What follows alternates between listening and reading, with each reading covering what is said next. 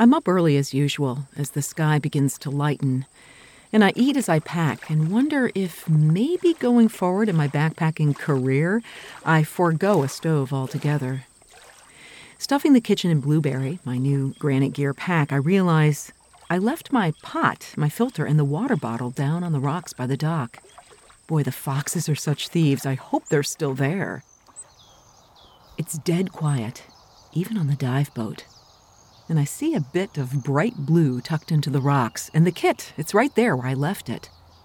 And what a gift to come down here in this moment. Something I would have missed had I not left the filter. A magical sunrise at the end of the long cove, perfect reflections of the boreal forest in still water, turning orangey yellow.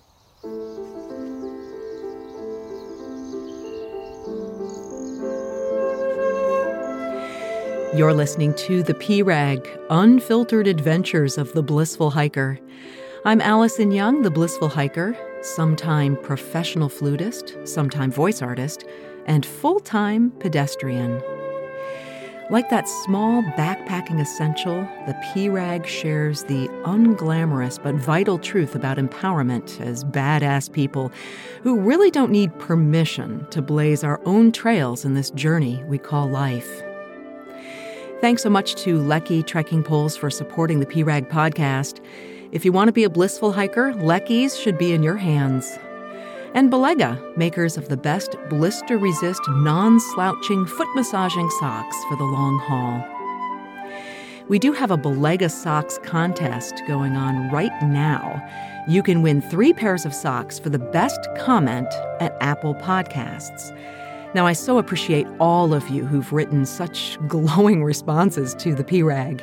So what you got to do is take a screenshot of your review, tag Blissful Hiker, and post it to social media. The deadline to enter is Monday, September 28th. I'm walking the length of Isle Royale, a national park and wilderness surrounded by the icy water of Lake Superior. It's one of the most pristine places I've visited, even though it's accessible by boat, plane, and there are shelters and some campsites to sleep in. But I've seen more wildlife in a few short days than many longer trips I've taken, including 7 moose so far. Like a lot of trails, though, it's a green tunnel for miles, and I walk in and out of swampy, mosquito-infested, brackish wetlands along usually sturdy boardwalks. Frogs leap out of my way. A swan lets out a car horn honk that would make Gershwin proud. A rabbit jumps through the path, and I wonder, how on earth did a rabbit get here? I walk close to the western shore of Chicken Bone Lake. It's long and L-shaped. It was obviously not named by the natives. The sights are lovely right on the water, but I continue, passing portages on steep, rocky grade. At Lake Ritchie, a sign tells me there's an algae bloom here, so not to drink or wash. Apparently, no filter can clean water with an algae bloom. I meet some people coming my way. One who tells me she has the exact same buff I'm wearing in my hair. Another asks if I've seen moose yet. I hold back, telling him I've seen 7 already. You will, I tell him with a hopeful smile. I promise. This hike is not fast. It's not hard, and really I don't walk that many miles. I arrive at Mosky Basin midday, and it's likely due to this weird summer and COVID closing things down. It's totally deserted. And again, the very best shelter, shelter number 2, is available. I think of that line from Sally Coslow. She was the editor of Mademoiselle. She says, "Learn to recognize good luck when it's waving at you, hoping to get your attention." I take the shelter, grateful for all the good luck that's been waving at me this whole hike. Mosky Basin is at the western end of Rock Harbor and part of Lake Superior, but the water is a teensy bit warmer than 45 degrees. I sit on the rock shelf in the sun with my feet soaking. A brown toad lies next to me in the sun before shimmying towards cooler moss. Crickets hop with loud clicks. Butterflies land in my drying socks, their long tongues uncoiling to suck out the salt. No one's here, so I take advantage and strip down to nothing. But I've never been much of a diver right in, and it's a slow process for me. My bottom on the sloping algae-covered rock, with one foot in a crack below the surface, holding me steady so I don't slide all the way down before I'm good and ready. Finally, I dunk under with a scream and scratch my scalp clean with my nails. I was tentative at first to go in, but glad I did, feeling so refreshed. But what's this on my legs? Pine needles? Pine needles that are moving. Oh my God, leeches! Hundreds of them, tiny wriggling strips of mucus suction tightly to my legs. I try to pull one off and he suctions directly to my fingers. Ow, God! I can feel their little bite as they dig in. It's a nightmare of African queen proportions. I purposely don't take all that much with me when I backpack, but I do have a mini Swiss Army knife with tweezers. Well, it's a two-step operation, pulling each one off as they stretch out, still suction to me. Once they release, I have to take a small piece of wood to remove them from the tweezers and then rub them onto the rock. Okay. I think I have them all off my legs, but let's just make sure. I check my calves and the creases behind my knees, and then I go between my toes, one after another. Had I mentioned already that these little nasties are green? Not when they're full of blood. God. On my right foot, between my pinky and fourth toe, it's a war zone. A pile of red bloated leeches squirming in that tiny crevice. Okay. I pick them off one at a time, and each one bursts with my fresh blood. Well, there's only one thing to do right now. Just take the rest of the afternoon off, lie in the sun, and read my book. The book I packed is probably one of the best I've ever read. Anne Lamott's Bird by Bird, Some Instructions on Writing and Life. Listen to this graph. Writing and reading decrease our sense of isolation. They deepen and widen and expand our sense of life. They feed the soul. When writers make us shake our heads with the exactness of their prose and their truths, and even make us laugh about ourselves or life, our buoyancy is restored. We are given a shot at dancing with, or at least clapping along with, the absurdity of life, instead of being squashed by it over and over again. It's like singing on a boat during a terrible storm at sea.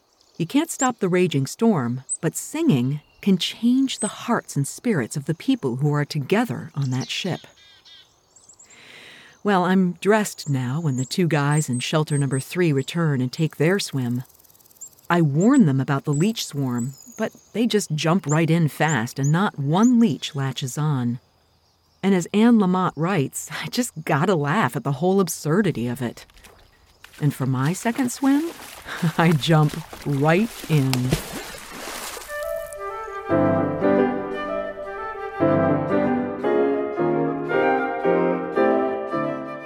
You're listening to The P-Rag, Unfiltered Adventures of the Blissful Hiker. Through sharing my stories of walking long distance and some shorter trails as a solo middle-aged female hiker, I hope I can empower you to learn to hike your own hike too. And thanks so much to all of you who've left reviews at Apple Podcasts. I really love reading all of them, and you're helping people find the P-Rag. So as a way of saying thanks for writing a review, Belega Socks and I have teamed up to give you a chance to win 3 pairs of socks. All you got to do is take a screenshot of your review, post it on social media, and tag Blissful Hiker. And the very best reviewer will win 3 pairs of Belega socks. The deadline is Monday, September 28th. More hikers arrive at Mosky Basin, boisterous door slammers. But you can't really blame them. They're excited to be here. But it kind of causes me to need a little bit of space. Our shelters are all right up at the water's edge, and they're kind of close together. So rather than complain, I get up and move. and I walk over towards the dock, which looks directly west down the bay, and the huge exposed Canadian shield, bright yellow goldenrod bursting out of fissures, sage-colored lichen holding fast to the granite. Funny, it's really a better view from here as I mosey out on the concrete dock where a picnic table sits at the end. A plastic orange netting is placed beyond the table, keeping people from the end of the dock, which has been cracked and damaged by ice. Something black is on the end. I walk closer to the table, and I see that it's an animal. It's an otter. This otter is a fat little fellow, his fur slick and lustrous as he busily cleans himself, biting and scratching, maybe removing leeches. He doesn't seem to mind my sitting here at the picnic table and watching him, looking up every so often out of his squinty eyes and a silver bewhiskered face, his nose turned up and his mouth in a sort of permanent scowl.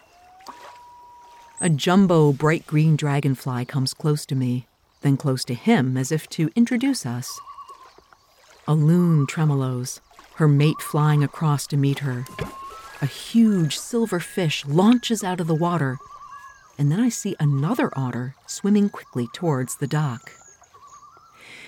Just when I think, how on earth did the otter get up on this dock? In one motion, he flops all that blubbery body right up, and the two seem to dance into a kind of cuddle, then get right back to cleaning, the new one's fur all spiky from the water. I don't know if he sees me, but the new arrival doesn't stick around long and flops right back into the water, swimming fast to the shore, his butt and enormous tail in the air momentarily before he dunks under. Then my otter leaves too, a little bit slower, spending even more time underwater, but I can see his bubbles as he retreats. I eventually leave, walking back up to the rocks above the dock and startle a snake who slithers directly towards me. My view is three-sided of a magenta sunset, its afterglow and the waxing gibbous moon reflected in the ripples.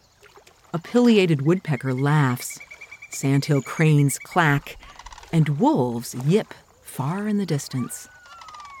The magic of this place is that it's a living world where we're just visitors. Interesting fun fact is Isle Royale is the only national park that closes in the winter, and I imagine the residents are just fine with that. I've never seen such an abundance, and I feel privileged and humbled to be a guest here as I tuck in, the loon's calls echoing over the water, and someone swimming nearby.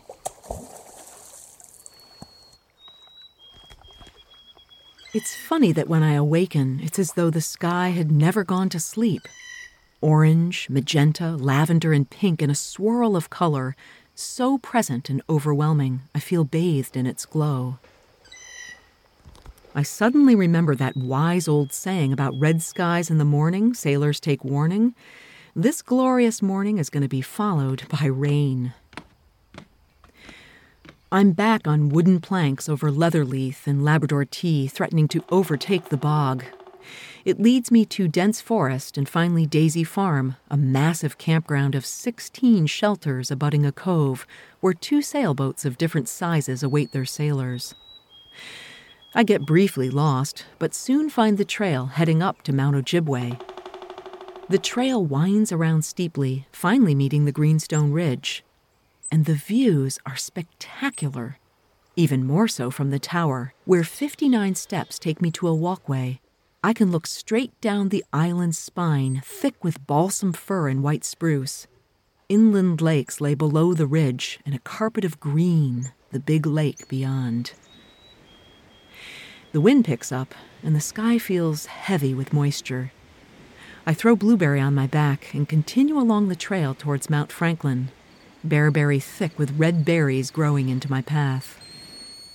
At the mountain, I meet a couple having a snack at the view, which looks down to where I'll sleep tonight.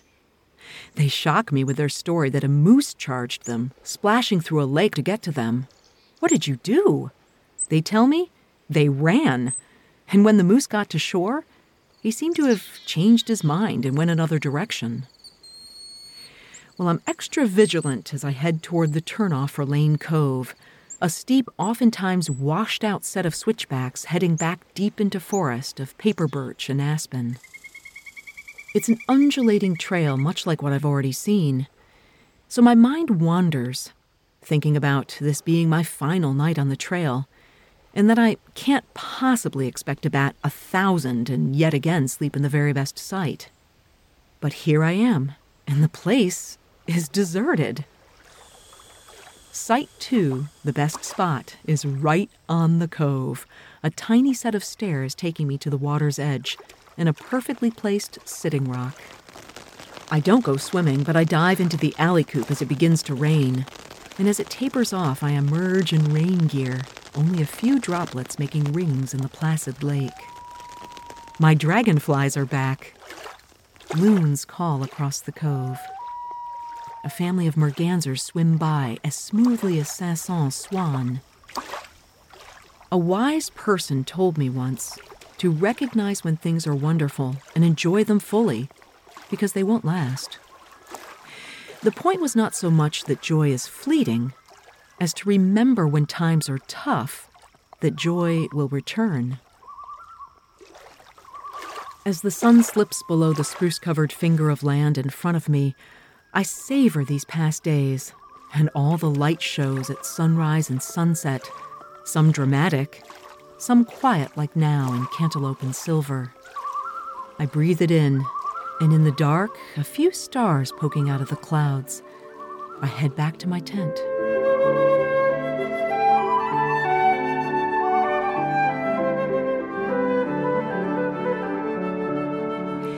You can win 3 pairs of Belega socks by posting a review of the P-Rag at Apple Podcasts. Just write a review, take a screenshot, post it to social, and tag me, Blissful Hiker. A shout out to Lecky Trekking Poles for supporting the P-Rag podcast. If you want to be a blissful hiker, Lecky's should be in your hands. You can listen to more episodes of the P-Rag where I complete the first section of the Te Araroa, New Zealand's long pathway. It's all at the website, blissfulhiker.com. Next week, I'll actually be away walking another trail in Minnesota up in the Boundary Waters Wilderness area. We're going to round out this hike and then move on to the Kekakabik Trail. Until then, my friends, happy trails.